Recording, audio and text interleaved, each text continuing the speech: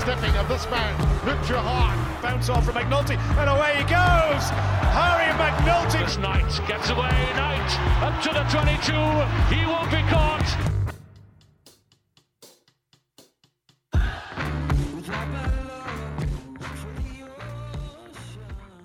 Welcome to episode. Right, welcome to episode. I'm a stinker.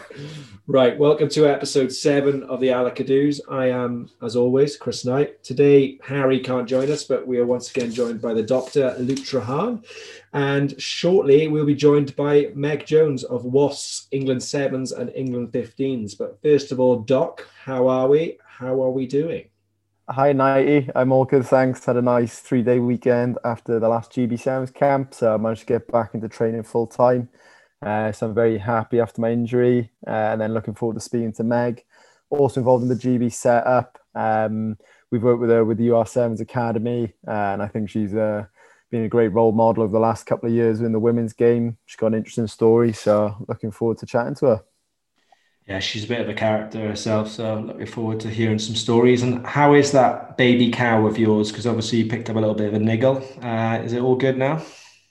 Yeah, all good at the moment. So I've managed to do pretty much 2 weeks of full training, one at home and then one with the boys, did full on 7-on-7. So I got through that. So fingers crossed, that's the last of that. Good man, that's what we want to hear. How is life in camp as well? Everyone's in now. What week were you into now? How long now? That was camp number 6, that was. So we're about 8 weeks into it with the weeks we've had at home. Yeah, everyone's in. It's been going well. Restrictions haven't eased too much, but we were able to have a meal outside with the boys, and it's the first kind of normal chat maybe we've had where we haven't had to be in our rooms. And I saw you did a bit of testing. Any sort of surprise winners? Who won the testing? Who could jump the highest? To be fair, Tom Emery took that home. So it was some mad jump. I can't remember what the score was, but it was mad.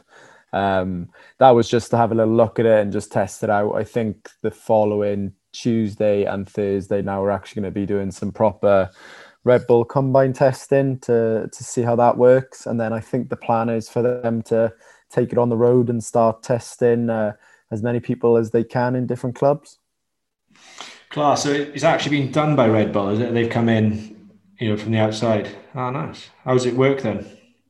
To be fair, it's just the standard container, but they've got their hands on it, painted it, taken one of the walls off, which comes out into a bit of a canopy.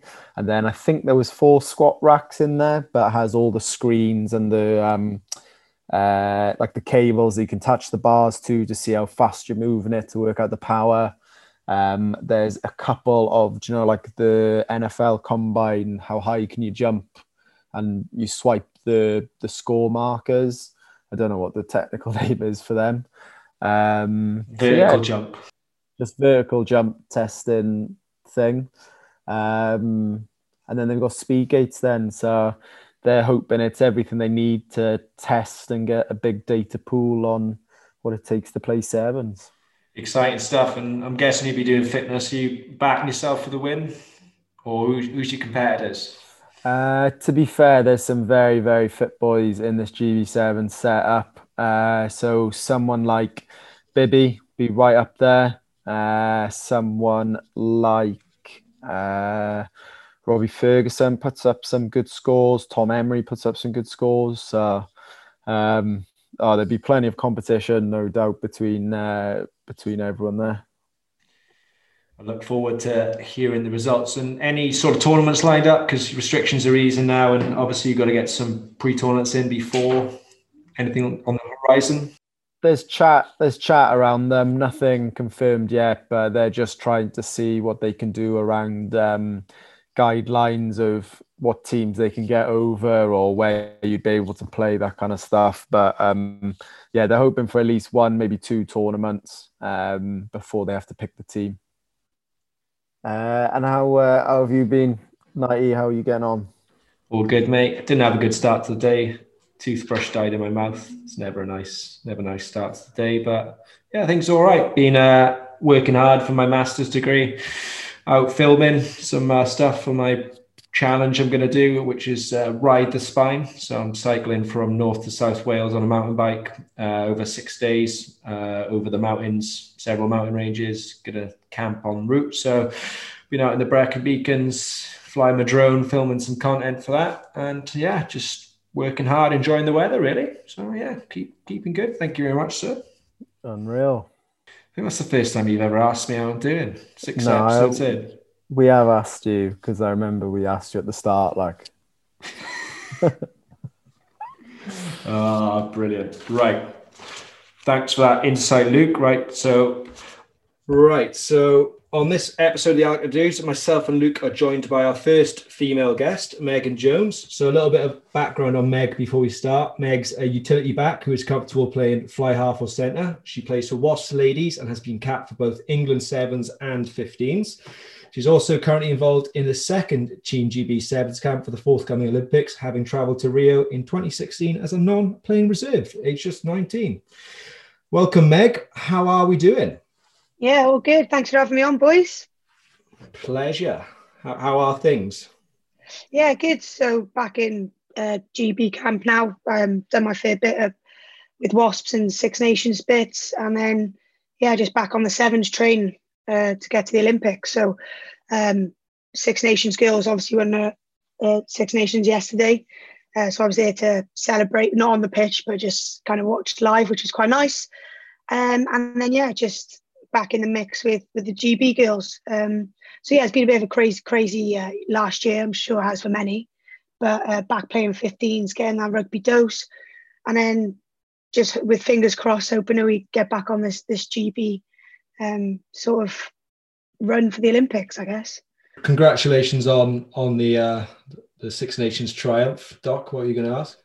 I was just going to say, congratulations. But how's that been going back and forth between the 15s and the 7s? Obviously, pretty unique situation.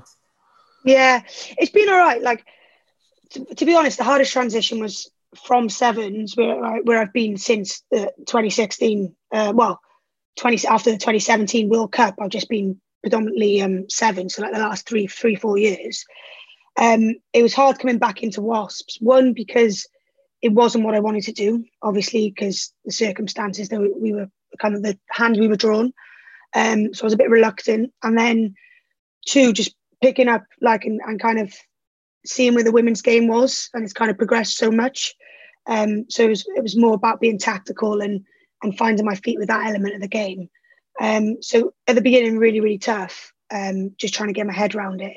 But now balancing the 2, a lot easier, because I know what my demand is now in 15s, and I know what I'm expected in 7s. So the only difference was where I felt I fitted in those teams. So, for example, 15s, I perhaps wasn't as, outspoken or the natural leader that I was, as because I'm not around them all the time.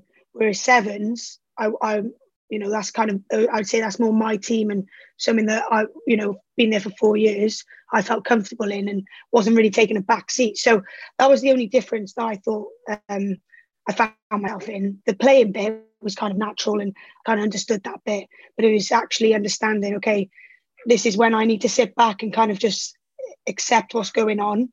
Don't need to fight that, but actually perhaps 7s fight a bit more, because that's where I'm heading. Obviously with the intentions of wanting to be in around 15s, but do you get what I'm saying? So it's kind of like your team and the team you're kind of being introduced into. So that was the only difference. What do you have a preference now, 15s or 7s? Do you like them for different things, or where do you sit with that? Yeah, on the fence, which is such a cop-out answer, but like, if you'd spoken to me like last year, I would have been like, nah, 7s, 100%. Like, not interested in 15s as much. Like, yeah, I want to go back at some point, but 7s is kind of where I'm at. But going back into Wasps, which I've never been at Wasps, it was my first kind of season with them. Just really enjoyed it. Like, I was at Bristol originally when I was like 17, 18. And then I was kind of affiliated with Loughborough and then in around 7. So I never did the club rugby bit. So that's the bit I think most of the girls enjoy, as well as the international stuff. But because you're in the 15s environment, you're more at club. etc. So yeah, when I got my time at Wasps has been amazing. Like the girls there are just like insane, like love a drink, all for culture, no egos, like really, really nice girls. And there's a mixed bag of girls as well, you know.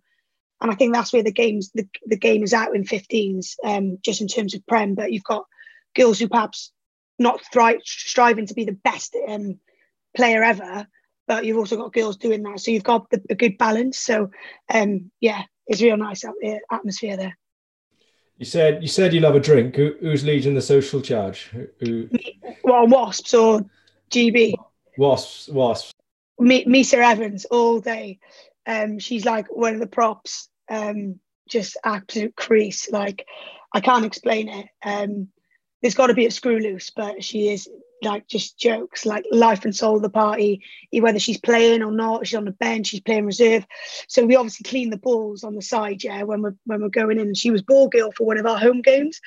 Oh, honestly, all the teams were going nuts. Like, why the f*** are you giving me this wet ball? Like, and she's like, COVID. Sorry, COVID. What can I do? COVID. And the hookers have got these like drenched, fairy ball, and she's literally there like squirting it on. And she's like, don't tell me I wasn't part of that win, girls. It's so funny. It's quality. But yeah, she's leading most of it, which is good. That's class to hear. So I think we want to take it back from the start. Yeah, Doc's going to ask you sort of first question, really. Yeah, you kind of almost started touching on it in your journey to get to this point. So that's what we normally ask people is if you're happy just to kind of give a bit of a background.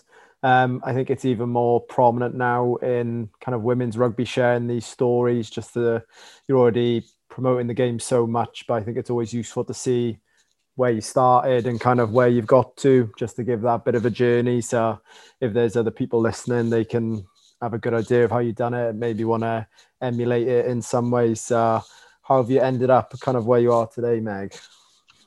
Yeah, so a Cardiff girl, went to my local, well, it wasn't that local, but essentially my dad's a plumber, and he met a friend who was like, oh, come bring your boy down, Glamorgan Wanderers, down around in Ely. Come bring your boy. And my dad was a bit like, oh, Ely, like a bit rough. Like not that we're posh, but a bit rough around the edges. And then so he took Sam, my brother, and as soon as I saw my brother in all his kit at the age of 6, I was like, Dad, I want to play. And he was like, no, my little girl's not doing that. No, you're not going there. And then because he thought I just wanted the kit and the new boots that my brother had. So and then my mum turned around and said, no, take her, like let her go down.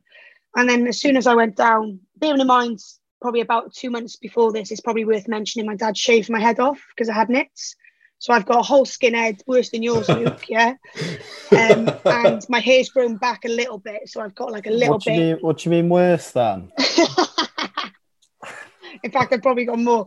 And the cheek of it as well, my dad didn't even shape it up, so I had this like staggered, loose haircut. But yeah, so that's worth mentioning because it gets a bit funnier, I guess. But went down there, first sort of session, and it's only tag rugby, but down at the Wanderers, and the boys are like kind of looking at me. They're like, oh, who's this girl or boy? Not sure who it is. Anyway, I ended up winning player of the training session or whatever. And my dad's like, oh, nice. And he stood there with all the parents, and all these parents just stood around going, bloody hell, our new boy Megan's good, is she? Our new boy Megan's good. And then my dad's like, no, that's my daughter. And they're all like, oh, right, okay. So I've got this like bowl cut, short shaved head. And they're all like, nah, that's definitely a boy. So yeah, for me it was kind of where it just shot off, and I just loved it. Playing tag for a bit, just kind of getting used to the footwork, and then under nines, I think you start contact, and then getting a bit of positional stuff when you get to under 11s or 10s. And then yeah, I was playing scrum half, so I was always like one of the leaders and just kind of rooting everyone on. I had little red scrum cap I was renowned for. But like the boys there, honestly, like there was just no discrimination or sort of, no, you're not meant to be here. Don't get me wrong, I probably had to earn my way a little bit playing football after the games and stuff. But they really respected me. And I think that kind of like just kind of kick-started the whole journey for me. And I'll never forget it, because the boys don't even play now, but they were just so good to me, the parents, and yeah, it was just such a great time there. My dad loved it as well, so I think that always stuck with me. But yeah, went through the age grade stuff with the boys. I went to Cardiff Schools, which was also a kind of turning point, because I was at trials, and it was always like the rich boys that got in. I don't know what pathway you boys went through, but with Cardiff Schools, it was like basically like the rich kids and the dads that kind of knew each other, like who you know, basically. Yeah. But yeah, but I was playing scrum half, and I got in, and this boy now, which I still know him, he goes to me, "Yeah, you took my spot at Cardiff Schools." He doesn't play anymore, but it was just that for me was also stuck in my mind, because it just showed that, yeah, okay, it is who you know, but also if you're willing to work hard and outshine, then you're going to get through it as well. So that was my first professionalism, trial-based sort of stuff, which was really cool. And then we went into play Millennium Stadium for the Cup. I can't remember what that was called. Do a Shield. Shield. Yes, that's it, yeah. And it was Yeah. a 5-0 game, and our number 8... Classic. A Classic. classic. A game for the... Cardiff Schools. Yeah. But yeah, our number 8 ran in from like 60 meters, I think, and that was the only try in the game. So yeah, and then I had to move to girls rugby at the age of 13, which was a shock, because players weren't as driven. They didn't show as much ambition as me. A couple did, don't get me wrong, but they just always seemed to lack that fire, and let's go and kill someone and rip their head off. Actually, it was more about, right, I'm just here to meet friends and kind of get to know. So yeah, I would, not that it stunted my growth in rugby, but particularly turned into a teenager, definitely, and wanting to be more feminine in that area, especially in high school, and boys, etc. Not that stuck with me, but it was me trying to be feminine, and actually I tried to withdraw my rugby a bit, not massive amount, but it stuck in my mind, like perhaps rugby isn't all it is, but just because of the environment that I went into. So, which was good. I was at like great club, Cardiff Quins, who was over in Crick, in Whitchurch. So great setup, like good energy, and I had good role models as well surrounding me. So that was all good. And then I finally realised, getting to kind of 15, 16, I was like, actually, I need to kind of step out of this Cardiff bubble and perhaps this amateur side of things. So I decided to go to Hartbury College, like many of us my age who've excelled. And yeah, that was kind of the start of it all. They had a sniff that my mum was English, and I said, yeah, come here. And I had that feeling as well that I wanted to go to England, just because, not that I knew anything in depth about the WRU with the women, but I just had that feeling. That England was where I was going to get the most out of my journey. And I ended up getting capped at the age of 17, playing sevens. And then 2 years later, finding myself travelling reserve for the Olympics in sevens as well. So it must have been a good decision, because even to this day now, I think, and I'm like, yeah, all these things now have just helped me.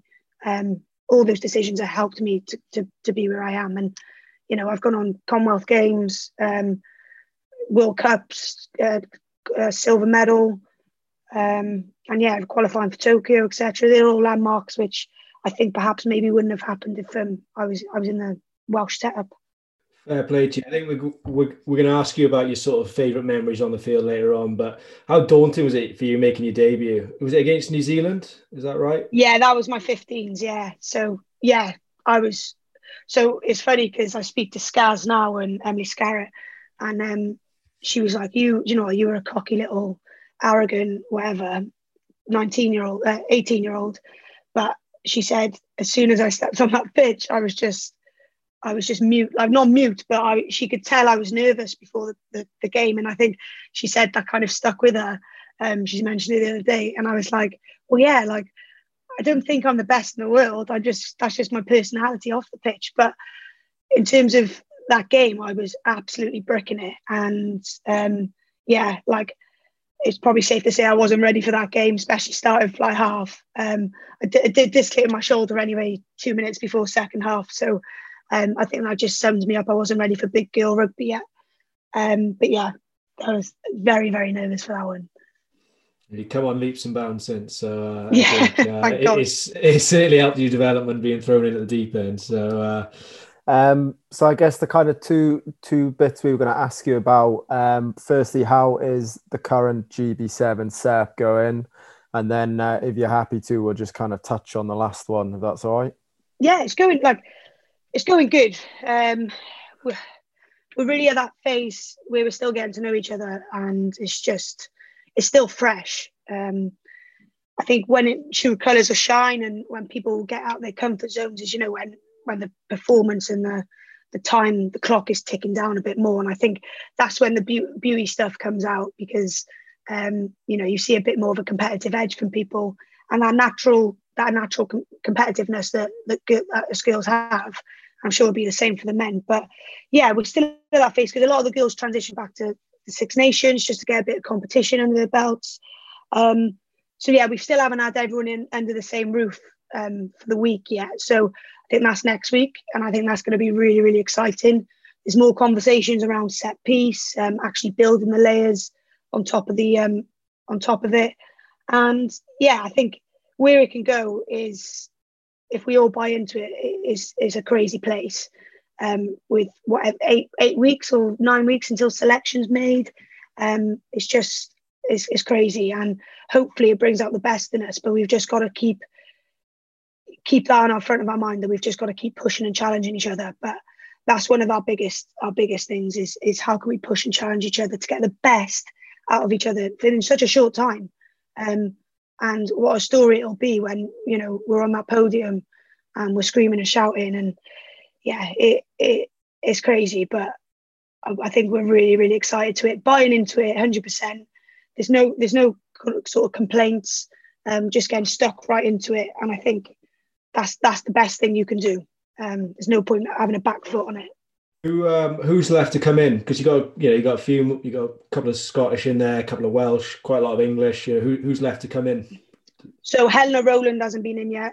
Who's playing fly half for Red Roses, and then the Scottish girls have been. So you've got Chloe Rowley, Helen Nelson, Meg Gaffney, Hannah Smith. They all got released this weekend as well, and then Hannah Jones and Jazz Joyce.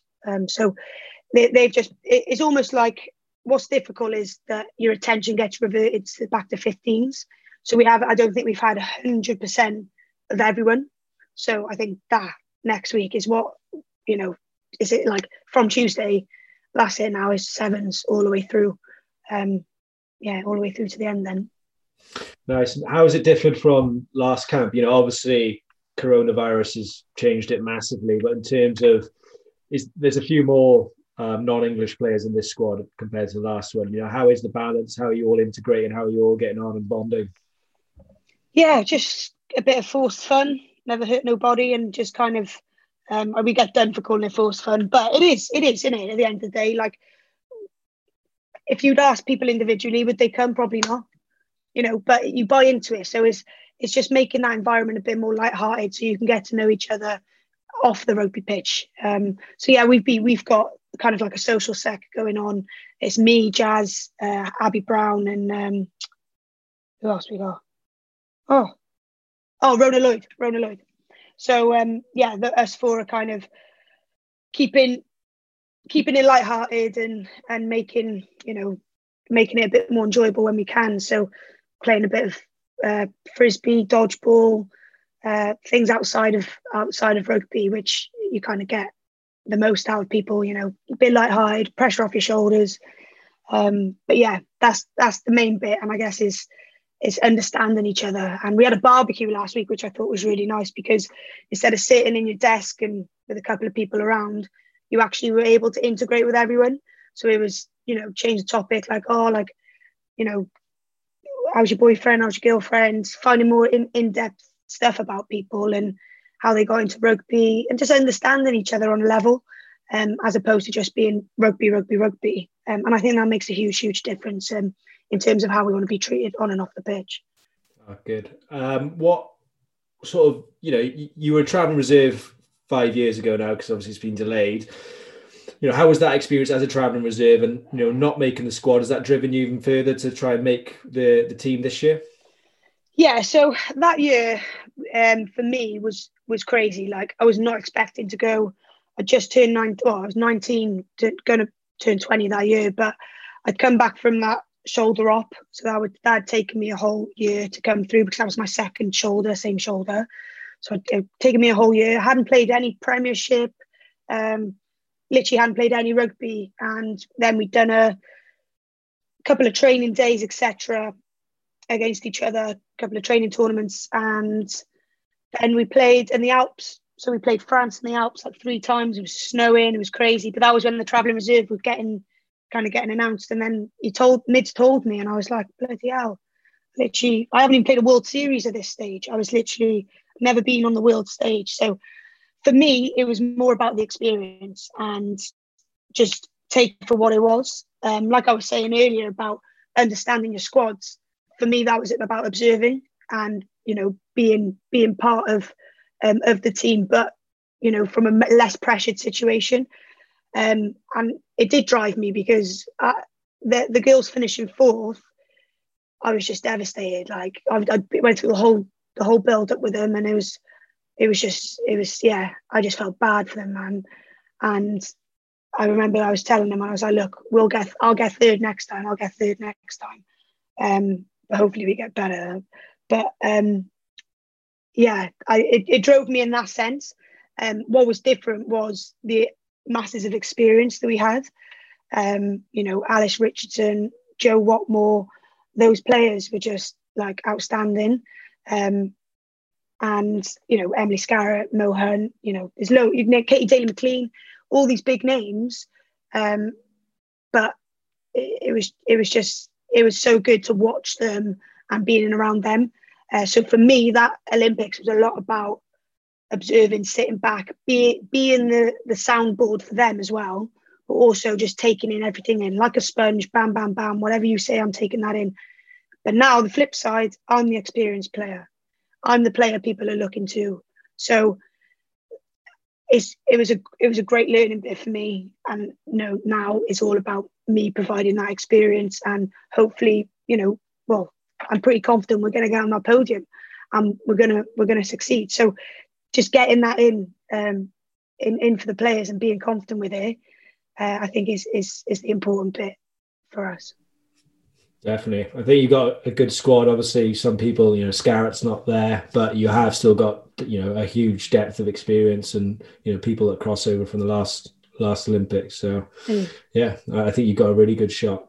Sweet. I want to sort of speak about, obviously, you've got equal pay this year for, men and women in the GB7 setup. I think that's the first time that's happened in the UK in rugby union anyway. How important is that for sort of the women's game?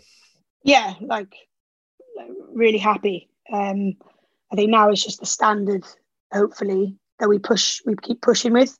I think there's a lot more to go, not in the sense of sevens men, sevens women, but just women's rugby in general.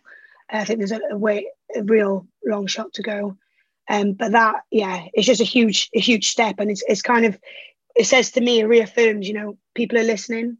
And I think that's the really important bit, because people get tired of us going, small violin, get it out. But it's the little things, and it's a small detail that actually means a lot. Kit was always a big issue, and it still is. When it doesn't fit us, it's always labelled men kit, and I get it. That's just how it is. But for us, it's the small things like that. Like as a role model, having women's kit, but it actually fitting a female rugby player, that's inspiring for me. That would have been inspiring for me, but instead I didn't have that option. So those little things I think really make a difference, and like this equal pay makes a difference. Understands that we're being heard, our voices are they're projecting. People are wanting to listen, so that's really important. Thumbs up to that. But yeah, we got to keep going, and I think it can become a bit tiring. But I think that's just how, that's my role now as a leading rugby player, one of the leading female athletes. That's my role to do that. But yeah, really important for us. Definitely. I think, it's a huge step forward, but we still see it, Alicia Butchers, she had to, crowdfund to get ankle surgery, that shouldn't be happening in the women's game. What more could be done to help balance the books? What things can be done, put in place to, help get that equal footing? There's loads of on it, but it's money into like, not, I get the whole professionalism, yes, 100%, but it needs to start a bit lower than that for me. Like, you need to pump money into, like, I only ever had under 15s and under 18s women's section, girls sections. So there's no under 9s, under 10s, under 11s. And I get the participation bit isn't there. But why isn't it there? Are we going into schools actively seeking female rugby players, or are we just seeking male rugby players? Are we going into schools and kind of encourage and show them that girls can do this? No, we're probably just saying it's a men's sport. I remember speaking to my PE teacher and saying, can we set up a girls' side? Like, I was only 14, 13. And she's like, no, we haven't got time for it. No, because it's not in their interest. So ridiculous. If we can get, but if we can get people in those positions who see the value in it and, are passionate about it, which I'm sure loads will start filtering in as the game kind of goes on, you'll see natural increase in participation, 100%. I can assure you as well, after showing the game on BBC Two, the amount of girls that'll pick up a rugby ball after that is immense. And I understand it's money, but do you reckon the men just we're bringing in revenue like they are now? No, you have to invest. You've got to go into your pocket and you've got to invest. It's all about, making interest in it. But people just want quick turnover. So they go, oh, they're men's. I'll just invest into the men's. Fine, happy. But if you want big turnover and revenue over the next 10 years, invest into the women's game, 100%. And you'll get big outcomes. Yeah, it's the fastest growing sport in the world, I think, women's rugby. I think that exposure is crucial. I think having those games on BBC, allowing the younger audience to get exposed to women's rugby. And it only takes, one game to, as men will attest to, as women will attest to, that, you fall in love with the game. So I think that's a really important aspect there. So I completely agree with that. On the subject of equality, I want to talk about the Six Nations briefly as well. England were crowned champions again, but due to the coronavirus, it was a shortened format. As someone who's been involved you are involved in the 15 setup, what were your thoughts on the shortened format, despite, the men's went ahead as normal, but, what are your thoughts on the women's, unfortunately being shortened and the men's not? Yeah, there was a couple of reasons around that. I think the World Cup qualifiers having to sit in, so Scotland and Ireland were involved with that, and then the AP 15s, so the Premiership as well. So I think the fact of it shortening wasn't the issue for me. I think it was great there was a standalone tournament, and I think in years to come it will be, next year will be, and it'll be the original format. But it was just that no one really grabbed hold of it and made it their own. Yeah, it's kind of like we just went, oh, it's the Women's Six Nations. Like, no one knew when it was on, what time it was kicking off, when it was going on until. It was kind of just done the day before. Oh, the game's on tomorrow. Well, I've got plans now. I can't watch it. But instead with the men's, you get this huge build up, this lovely, snippet to the players and what they've been up to. And individual unions do that, but it's just not the same coverage. You've got I know Guinness are doing a big thing with the girls now, but with the women now, but they have a lot kicking off with the boys and etc. So it's just the partnerships and stuff for me that can help push the game. And like I say, you've got to invest into it, otherwise you're not going to get the outcome that you want. What do you think around with the women's game? I feel like there's lots of unique opportunities for them as well. Like, obviously the American women and Canadian women are obviously quite a bit better than the male counterparts when they compete globally.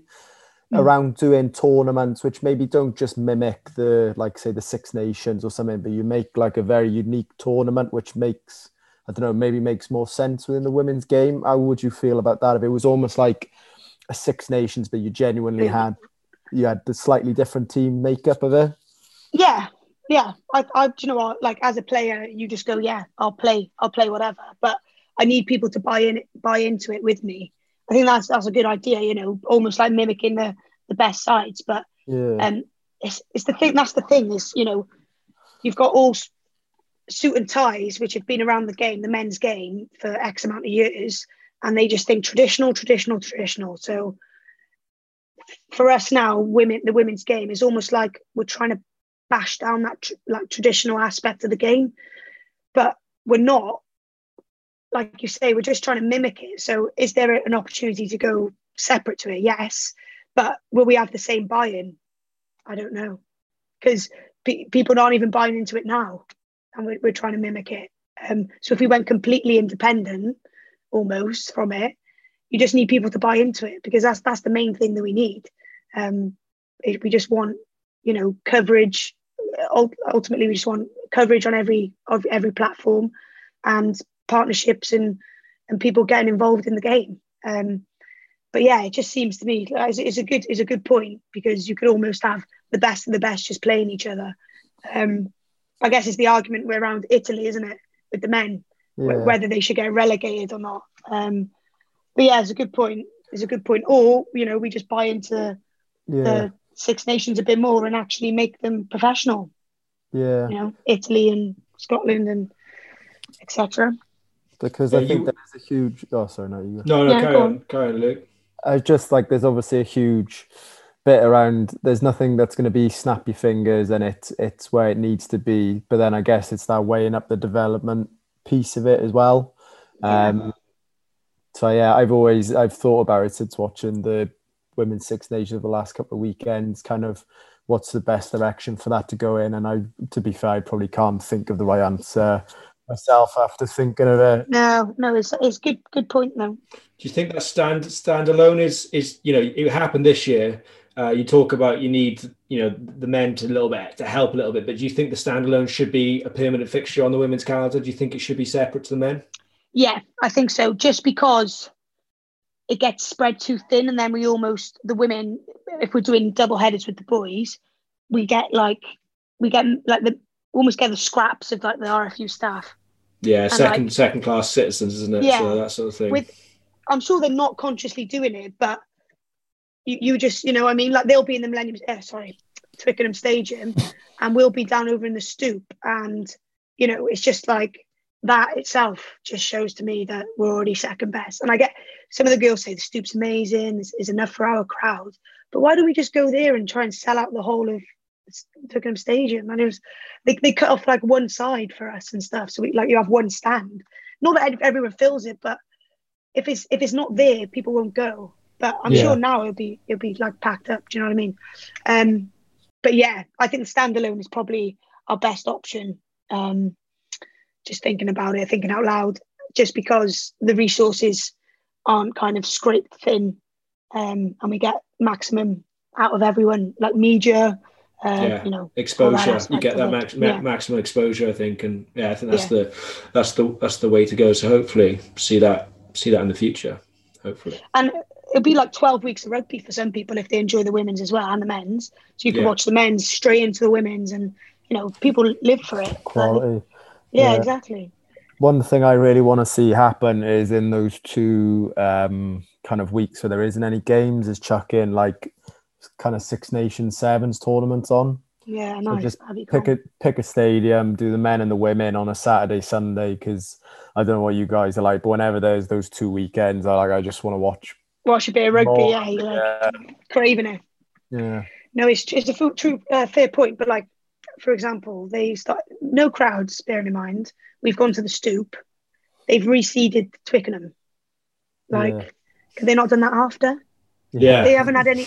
They haven't had any games on it for like 2 years. I just don't. There's probably some background information that I don't know. But you just think, really? Like, we could have just played at Twickenham Stadium and felt valued as well. And then for players, I go, oh, banging. It is that. It's all about playing in the stadium, because it's that experience. You can tell your kids, you can tell your family, I've played in Twickenham, and that's huge. That should be, that's ridiculous how that came out. I'm coaching like 12-year-old boys and stuff, and they ask me, they go, oh, do you play at Twickenham? Like, do you train at the stadium? And I'm like, no chance would you see me at the Twickenham Stadium. I only go in there for gym and I have to book that. Do you know what I mean? That should be the norm. I should be saying, I play at Twickenham Stadium. And you do, but on very rare occasions. Yeah. We were talking about, you coach young lads, and you talked about growing the women's game. You're recently involved with UR7s, who are an academy that sort of coach sevens to young lads, but they've just started a women's academy, I believe, and you're involved in that. Do you want to talk us a little bit about that and what your role is and how it's going to help the development of the women's game? Yeah, so amazing opportunity. Again, like, I've never had anything like that in my sort of young rugby career. So having that opportunity just for young girls to have a sevens platform and kind of have a similar sort of platform to push their career on as the boys, particularly in sevens as well. But Barney Pascal, UR7's top man, just kind of suggested to Abby Burton, myself and Amy Wilson-Hardy, if we'd be interested in kind of being ambassadors and leading the girls section in the UR7s, which I think is amazing, because like I was saying earlier, I think my role now as a female rugby player is just to push the game as much as I can, be an advocate for the game in every sense, whether that's just coaching, being a role model, being the face and kind of someone to look up to in rugby. But I think it's just, again, we talk about opportunity and about equal opportunity. And I think this is one of the things that is going to drive that. And hopefully with more females in the game now starting to coach, you'll see a bit more of that. And I think more opportunity where young girls will think, actually that's something I can do, and I can see it happening because these girls have done it. It's a great opportunity. They can go away for a couple of days, get some pure sevens and professionalism knowledge from the boys and girls that have been in and around it. So I know the boys will do some coaching with them, and that's really, really valuable, because it's getting a different voice, but also understanding that there's male counterparts out there that actually want to support you, because albeit like females are singing from the same hymn sheet and wanting to do the same thing, but having your male counterparts actually fight for you and show you that you can do this as well drives you that little bit more. And I think that's really important to see throughout the game, especially if we're trying to push the women's game as well.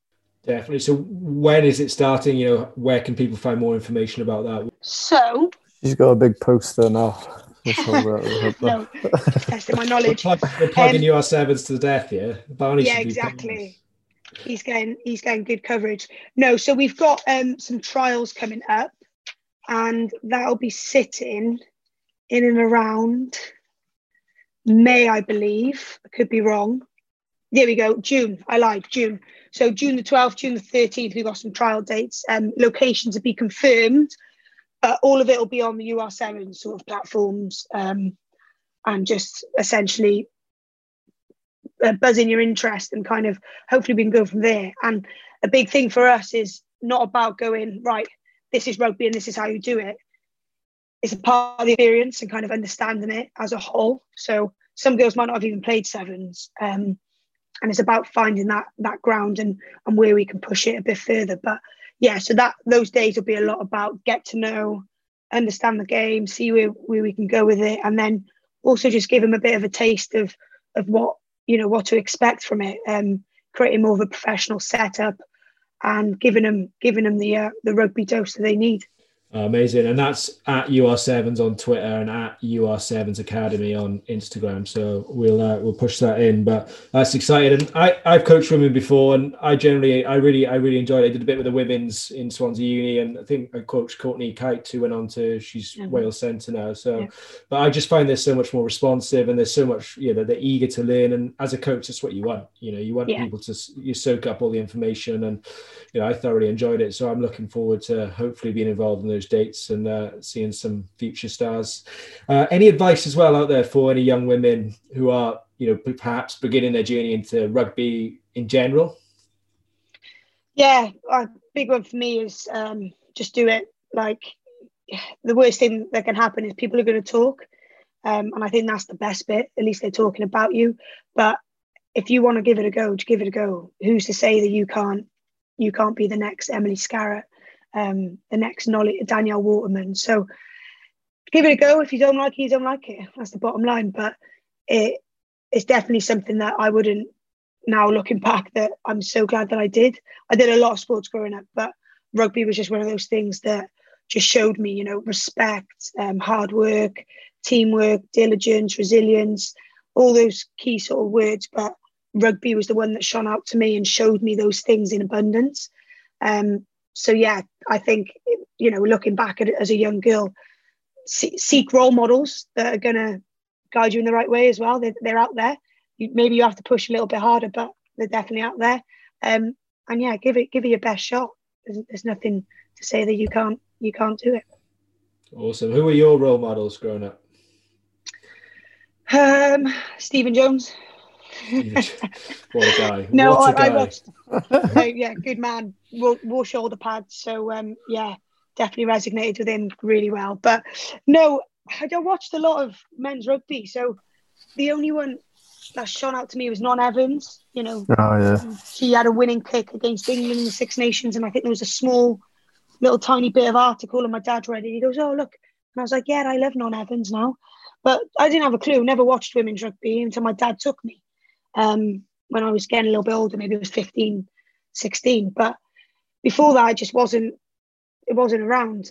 Nadine Griffiths, I bumped across. She used to do a bit of Cardiff Blues, like development days with the boys. So I saw her. But again, I never watched her. She was just a female person in that role. But yeah, like I said, Stephen Jones, Dwayne Peele. I used to love him. I used to love watching him. Absolutely. Proper old school. Yeah, literally. That's when they were winning all the Grand Slams back in those days, and I know they were. He's Luke's hero as well, isn't he, Luke? Well, I had because I used to live right next to Stradey Park, so I used to jump over the little fence before they cared about people going on the training facilities, and I reckon I must have been about 14 or 15, and the Scarlets were then coming out, and I was just practicing my kicking, and I ended up having a kicking competition against Stephen Jones. So yes, nice, sound bloke, like, so that was a cool memory when I was younger. That is cool. Yeah, I'd pay for that. Who won? Who won? Well, yeah, it was. I think he won. I think by the pure process that I couldn't probably kick further than about 30 meters. Once anything that got too close to the touchline, I just couldn't kick it anymore. He showed you no remorse then. No, he's a young kid, I'm going to go easy on him. He sort of took you to the cleaners. Yeah, let him off. Yeah, no, which is how it should be, to be honest, I reckon. Stay humble. Brilliant. Meg, we touched about it earlier where Luke asked about potentially a breakaway with Canada and USA, but there's been a lot of talk recently about a women's Lions series. What are your thoughts on this, and can you see it becoming a reality in the future? Yeah, I think if you want a big spectacle, but again, it's the traditional bit, isn't it, that we're trying to stay with the men. But I think it'd be a good idea to play, New Zealand, etc. So yeah, I think it's a good idea. Well, one, because I'd like to be involved, and I think that'd be a cool experience. But two, as well, I think is another opportunity, something else that's kind of can drive you as a female athlete, female rugby player, and also resonates with the men, which is, I know we don't want to be compared, or be the same as. In fact, yeah, but those are the things we looked up to when we were younger. I've never thought of being a Lions player, but now it's suddenly becoming a reality. So if that's already driving me and making me open my eyes up a bit, then what's that doing to young girls? I think that's insane, isn't it? So yeah, I think great idea. If they're going to put money into it, so happy days. That'll push participation and interest. But like I said, if we're going to do a similar thing to the men, kind of got to be. Yeah, how do you envision it working? Because obviously, you know, New Zealand are second in the rankings, South Africa are way down in 13th, Australia 6th.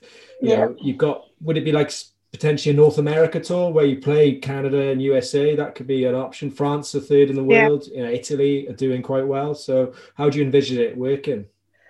I think the biggest contender would be New Zealand, definitely.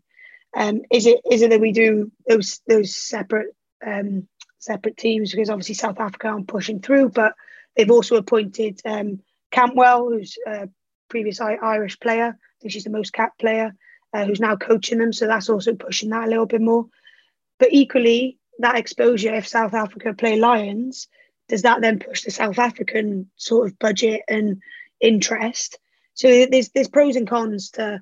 I guess you want to do the spectacle that's now and then, but how do we make it worthwhile as well? Because it's about leaving legacy and all those buzzwords, but making a difference. So I think that's the biggest thing, as well as making it a spectator sport and wanting to watch it. So yeah, this is a good. I don't think I have the answer, but it's definitely a good talking point around whether we do, you know, the Americans and Canadians and playing that side of the fence. But I think that the Lions tour in itself is good value for the women's game.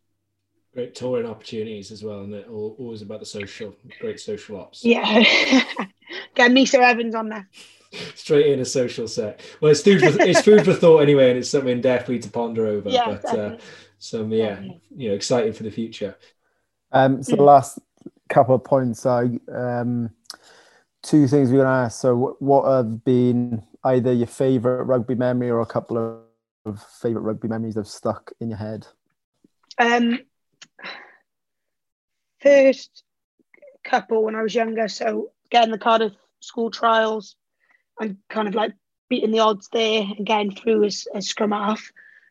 Second one was winning the UK school games sevens tournament under 18s, but I was with Wales, which is very controversial, but it was a really nice buzz. We had Richie Pugh coaching us. I was playing with Jazz, playing with Hannah Jones, but there was a really nice feel in the group, and we ended up winning, which I think was again against the bookies, which tends to be the best stories. And then qualifying for the Olympic Games, really. You wouldn't have put money on us. You know, the money was on France. Even the boys said, I know Chippy turned around, he said, bloody hell, I didn't think you were going to do that. He was like, I don't know how you've done that. He was like, he was like, the boys are fine. I just didn't think you were going to do it, girls. But we done it. And I think the thing is, we worked so hard, we spoke about it so much, and it happened. It happened. And that's the first time that's ever really happened with me in a rugby context. And I think that was like a really nice time.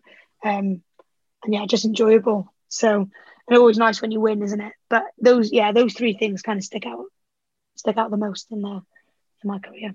Amazing. That's I think that's always powerful when you see the kind of the idea, the journey, and then kind of the outcome working the way, isn't it? It works. Yeah. Crazy. I guess the follow up then, you've kind of touched on a few funny stories. Is there any other funny things that have happened to you or you've seen happen that jump into your mind? Heather Fisher's always a good one because she's off absolute nut. But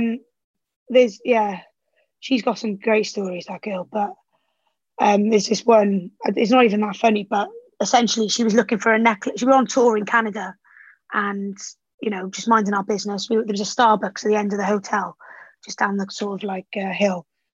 And she was looking for a necklace, sort of string for a necklace. And we were like, all right, Fish, like, you don't need it now, do you? Like, we're literally playing in 2 days. Anyway, she ends up coming back with samples and bearing in mind she's just gone to Starbucks. She ends up coming back with samples and She's like, yeah, she's dropping off more later. And I was like, what? She was like, yeah, basically it was in Starbucks and I was chatting about it. And this woman turned around in the queue and said, oh, I have a necklace company. And then she's gone, what? Oh, can you get me one? And then was like measuring it apparently up against her leg and was like trying to like fit it. She's like, I just want it this long. I just want a piece of string this long. And then the woman ends up coming back 2 hours later to the hotel, drops off all these like strings and necklaces and earrings.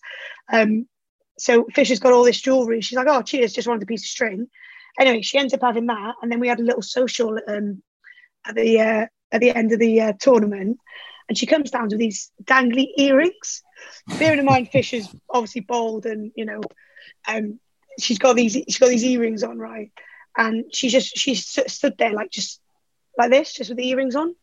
And we've gone. Everyone's kind of like, Fish, what are you wearing? She's like, what? She's like, what have you got in your ear? She's like, well, I got new earrings. I just got new earrings, and we're all like, is she joking? Can't work out if she's joking. She's like, what? Because I'm bald. Because I'm bald, I can't wear earrings. And we're all like, no, Fish, no. And then we're like, everyone's like, don't laugh. So we're all like, literally like trying to keep it in. No one's looking at her because you'll laugh. And we felt like she didn't want us to laugh at her.